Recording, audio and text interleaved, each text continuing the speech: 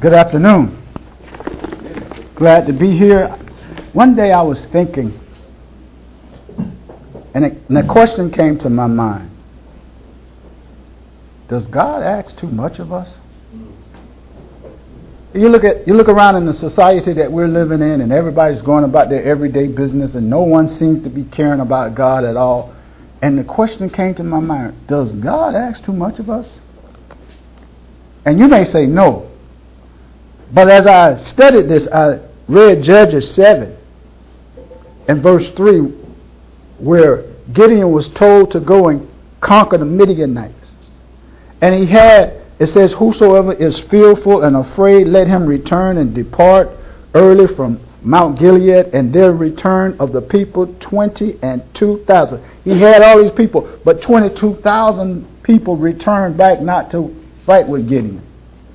And I can see Gideon saying, "What, Lord, you want me to lose all? You want me to go up against innumerable foes, and you want all these people to go back? So does God ask too much?" And in Judges 6:5, it said there, "For they came up to the cattle and the tent, and came as grasshoppers from the multitude, for both they and the camels were without number." Can you see all these people coming up against Gideon? And God says, you have too many people. And the question is, does God ask too much of us? And when you see people today, it seems like nobody regards God whatsoever. Our children are growing up and they have no regard for God. Society has you can't even mention God in the school, in the workplace. Oh, you can mention anything else, but don't you mention God.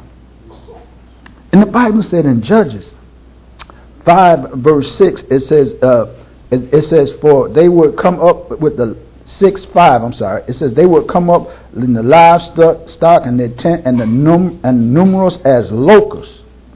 But God had Gideon to go up against them with 300 people. So the question remains: Does God ask too much? Only 300 people, and the opponents were like locusts.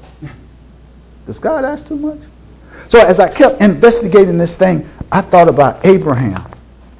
In Genesis 12 and verse 1, do you know what God asked Abraham to do?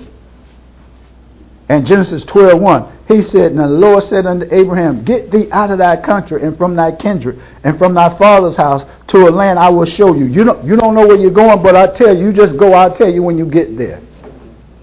You sure that's not asking too much? And then Sarah with him. You imagine me telling Sister Jackson, we're leaving. Where we going? I don't know. I'll tell you when we get there. I don't know if that'll work out too well. But this is what God asked Abraham to do. And you see people today, they could care less about God. So as I'm pondering this question, I'm thinking, could it be that God asks us too much? And in Hebrews 11 and verse 8. Hebrews 11 and 8. Brother Brian, what does he say there?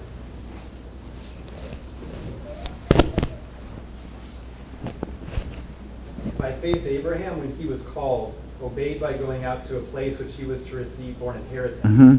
And he went out, not knowing where he was going. Not knowing where God says, go. You don't know where you're going, but you go. You know, they lived in tents. They never had a permanent dwelling. They always lived in tents. Can you imagine me telling Sister Jackson, we're not going to have a house, we're just going to pitch a tent. And that's where we're going to live. But that's what happened. They lived in tents. They went not knowing where they were going. And as I investigated this, it seemed like sometimes God asks too much of his people. You know what happened in Genesis 17 and verse 19? They waited. They waited for a son. God promised them a son. Abraham was 100. Sarah was 90. There's no 100-year-old men going around siring sons. And in Genesis 17:19, and God said to Sarah, thy wife shall bear thee a son indeed, and thou shalt call his name Isaac, and I will establish my covenant with him for an everlasting covenant with thy seed and after him. But it took a long time for Isaac to show up. It took 25 years. And it just seemed like God asked too much of his people. Gideon's probably saying, you want me to do what with 300 people? And Abraham's like, what, you want me to have a child like this? And they both laughed. Abraham laughed and Sarah laughed. But God promises always come through. So in Genesis 22 and verse 1. Genesis 22 verse 1. He finally got that son. And I imagine he said, well, I'm going to get my son and I'm going to take him fishing. I'm going to go catch some of them big snooks. And I'm going to take him hunting. And when I get my son, I'm going to do all these things with him. But in Genesis 22:1, guess what God asked Abraham to do? He asked him to take his only son up on a mountain and sacrifice him. In Genesis 22 and verse 1, and it came to pass after these things that God did tempt Abraham and said unto Abraham, he said, behold, here I am. And he said, take now thy son, thy only son Isaac, which thou lovest, and get thee into the land of Moriah, and offer him up as a burnt offering on one of the mountains which I will tell thee. Wait a minute, God, I waited 25 years for that boy. And now he's here. You want me to sacrifice the seed of promise? You said through his seed, all the nations were going to be blessed. How can I sacrifice? You sure God doesn't ask too much? He said, get now up thy only son. He was he had Ishmael. But just like God, just like Jesus is the only begotten of the Father, we're children of God, but we are adopted. He has only one begotten son. And so you know what he did? He rose early in the morning. You know what I would have done? It would have probably been late that night. I would have been probably trying to, wait a minute, God, let's talk about this thing. But what Abraham did, he rose early in the morning and went to sacrifice his son. Are you sure God doesn't ask too much? And as I kept investigating this thing, I thought about Christians. Now, God asks too much of us, right? He has to. Because what he said in Luke 14 and 25, brother. Luke 14, 25. What did Jesus say there in Luke 14, 25?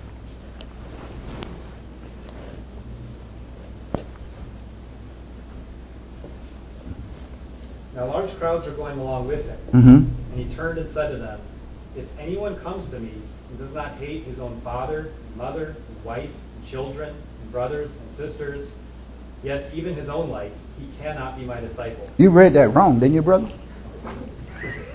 You must have misread that. Scott is sitting here beside his mother and his wife, his aunt. He means love less. You can't put anyone before him. You sure that's not asking too much? As I'm studying this, I'm thinking, maybe God does ask too much. He asked Abraham to give up his only begotten child. He asked Gideon to go up against the innumerable foes like locusts, like grasshoppers, with 300 men. He asked David to take a slingshot and kill a giant with a slingshot. He asked us to not put our mother, our father, our sisters, our brothers, no one in front of him. Are you sure God doesn't ask too much? What else does he say, brother? Verse 27. Whoever does not carry his own cross, come after me, cannot be my disciple. Can't be his disciple. You know what God wants from us? Everything. He wants it all. Sometimes we compartmentalize. Well, I'll do God on Sunday, but on Monday through Friday I have my job. On the weekends I have my family. We try to whatever I said before. We try to put it in sections. But God is over it all. I'm asking you today, does God ask too much? Hate not your mother, your father, your sister, your brother. What? But that's what he requires. And as I kept investigating this, I came up with this scripture in Matthew 18 and verse 8.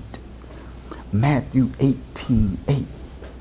There he said, if your hand or your foot causes you to sin, cut it off. What? You want me to cut my hand off? You want me to cut my foot off? I know you're asking too much now. I was working, I was in the optical business before I became a full-time preacher, and I said this to one of the persons there, and they said, you mean God want us to cut our foot off? It's an analogy. It's an analogy. If your feet are taking you somewhere that you shouldn't go, cut them off. It doesn't mean it literally. He means get rid of anything that's going to stop you from getting to heaven. If your hands are touching things that you know your hands shouldn't be touching, cut it off. It's not literal. It's spiritual, but it requires you to do whatever you have to do to get rid of whatever you need to get rid of to make it to heaven.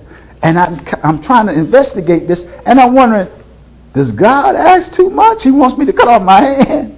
He wants me to cut off my foot. He goes on to say, it is better to enter into life lame and maimed than rather than to having 2 hands and 2 feet to be cast into an everlasting fire. You do whatever you have to do to make it home, brother. You know what? We're looking further than Savannah. We're looking further than Fort Lauderdale. We're looking further than Oviedo. We're trying to get to heaven. Keep your eyes on the prize. This isn't the prize here. It's heaven. Where we no more crying, no more pain, no more. That's where we're trying to get to. We got to look past this place. But we got to get rid of anything that's going to cause us to stumble. So does God ask too much? And I'm asking all these people. I wish I had a witness stand and I could call these people up to the stand and ask them, is it too much to live in a tent and never have a home? Is it too much to wait for a child when you're 100 years old and then you get the child and God tell you to take him on a mountain and sacrifice him?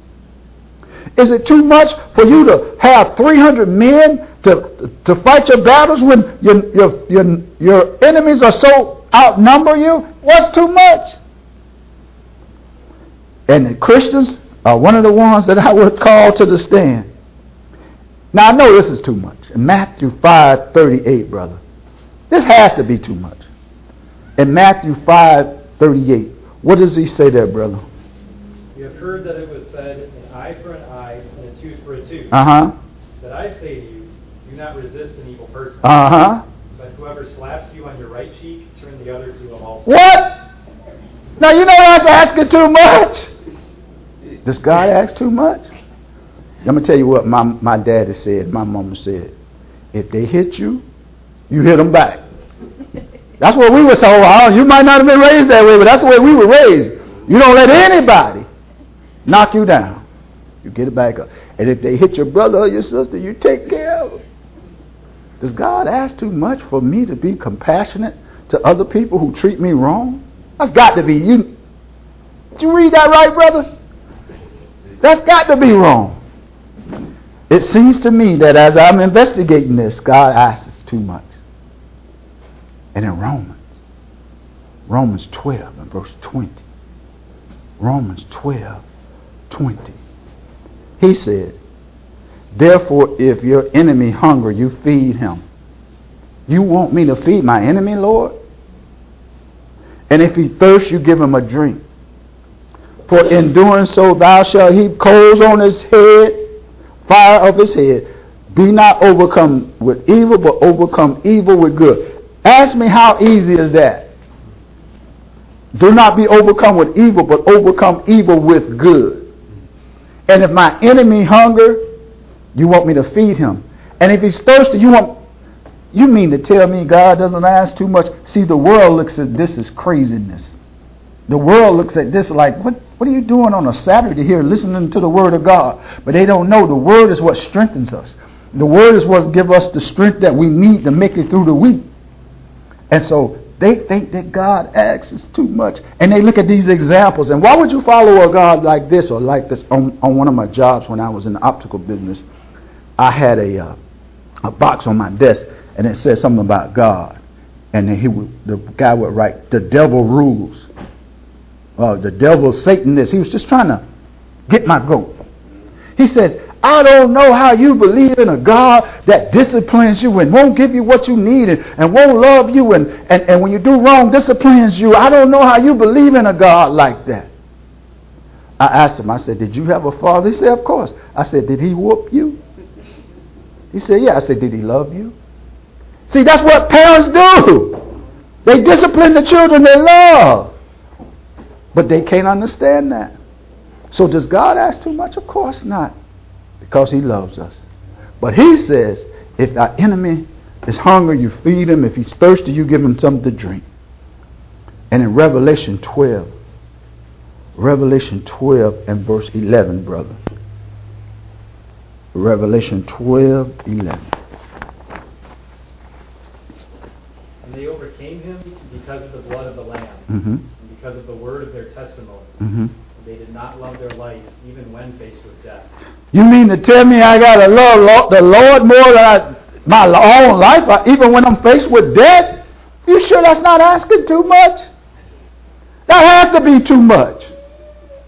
Only the people sitting in this room can really understand what I'm saying. Because the world think this is just crazy.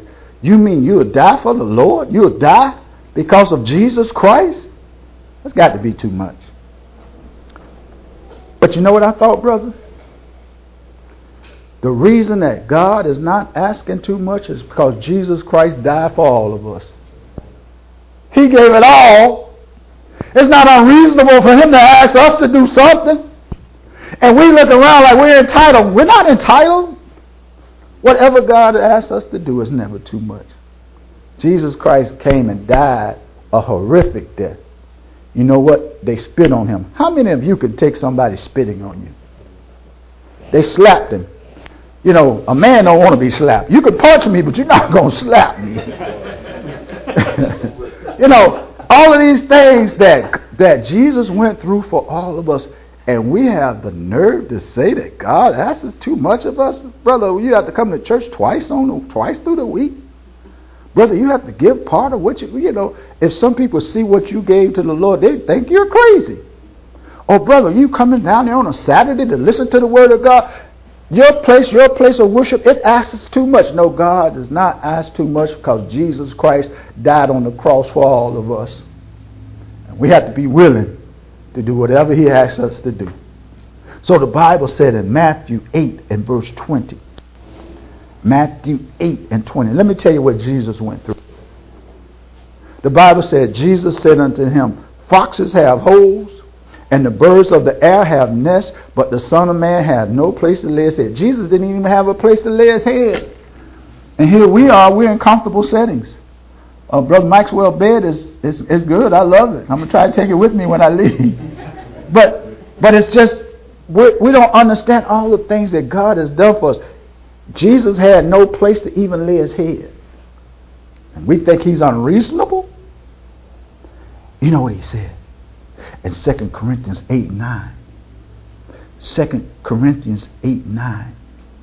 He says, for you know the grace of our Lord Jesus Christ, that though he was rich, for your sake he became poor. Can you imagine leaving heaven and leaving all of the beautiful things in heaven with no problems and coming on and taking down the form of a man like you and I and getting blood pressure problems and heart problems and whatever, all these problems we have, taking on a form like this and going through us and being like us. But he was rich, yet he made himself poor for us. And we have the unmitigated gall to think God asks too much. I think the world is just going too fast. The world thinks that this is crazy. The world thinks that we shouldn't be here. They think it's too much. But what they're going to wind up with is nothing. And what we're going to wind up with is a home with him forever. And I'm telling you, God doesn't ask too much. We just got to keep the right perspective, brother. It's the right perspective. In Isaiah 53 and verse 5. Isaiah 53:5. What does he say there, brother?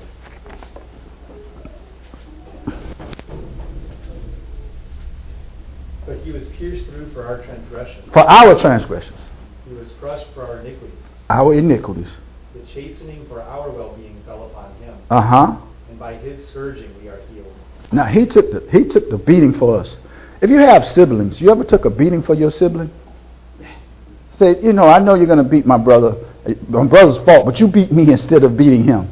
That's what he did for us. He took the stripes for us that we deserve. He's done so much for us. He loves us so much. We just got to have the right perspective. We just got to keep the main thing. Stop looking at what's in front of us and looking at where we're trying to get to. What we're trying to get to is heaven, brother. We're not going to post up here and think it's going to be all right here. There's always some problems here. What else does he say, brother? sheep have gone astray. You know, sheep aren't the smartest animals. If one sheep run off a cliff, guess what? All the sheep going to run off the cliff. We needed a Savior. We needed somebody to look out for us. What else does he say? Each of us has turned to his own way, Mm-hmm. but the Lord has caused the iniquity of us all to fall on him. Yes. He was oppressed, he was afflicted, yet he did not open his mouth. You know, they led him to the slaughter. He was like a sheep shear led to the slaughter. He knew where he was going. If you and I know we're going to be slaughtered, we'll be like, you got to drag us. We're not just going to go. But he was led to the slaughter. He didn't open his mouth. He loved us enough to do it for us. And here he is. Just ask us to hear his word and believe what he says. No, God doesn't ask too much. It's not too much to give God your best.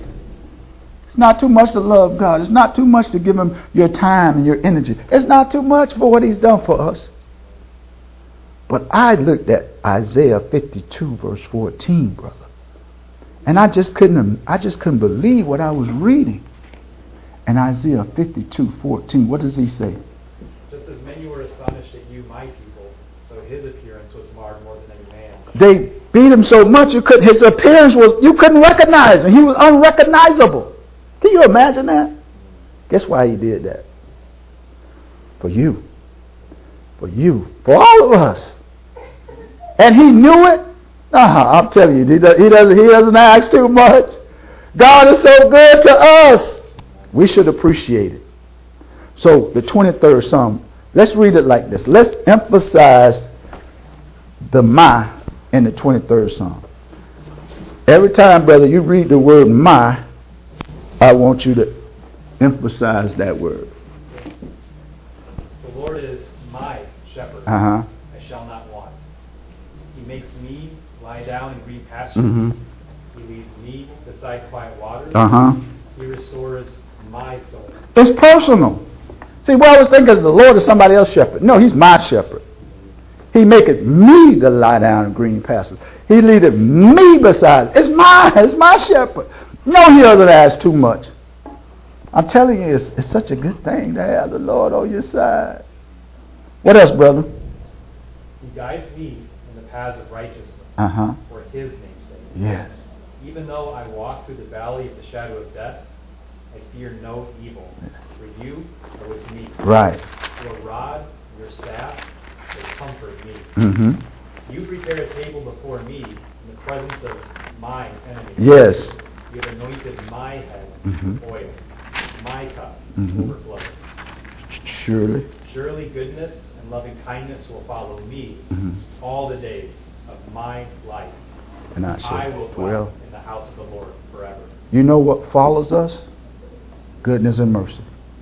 When we go on our job, guess what's behind us? Look behind you. Goodness and mercy.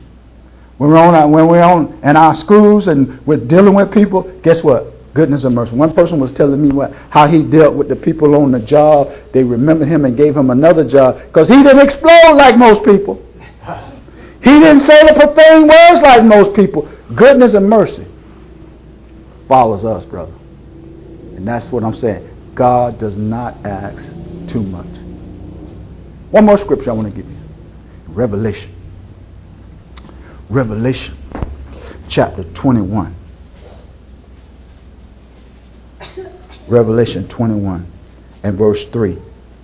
He said, I heard a great voice out of heaven saying, behold, the tabernacle of God is with men, and he will dwell with them, and they shall be his people, and God himself shall be with them and be their God. Doesn't that sound wonderful? We're dwelling with God.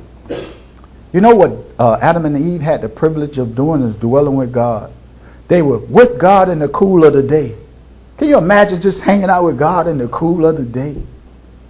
He goes on to say, and God shall wipe away all of our tears, and there shall be no more death, and there shall be no more sorrow, and there shall be no more any more pain, and there shall be all the former things shall be passed away. You know the city we're going to, the city called No More.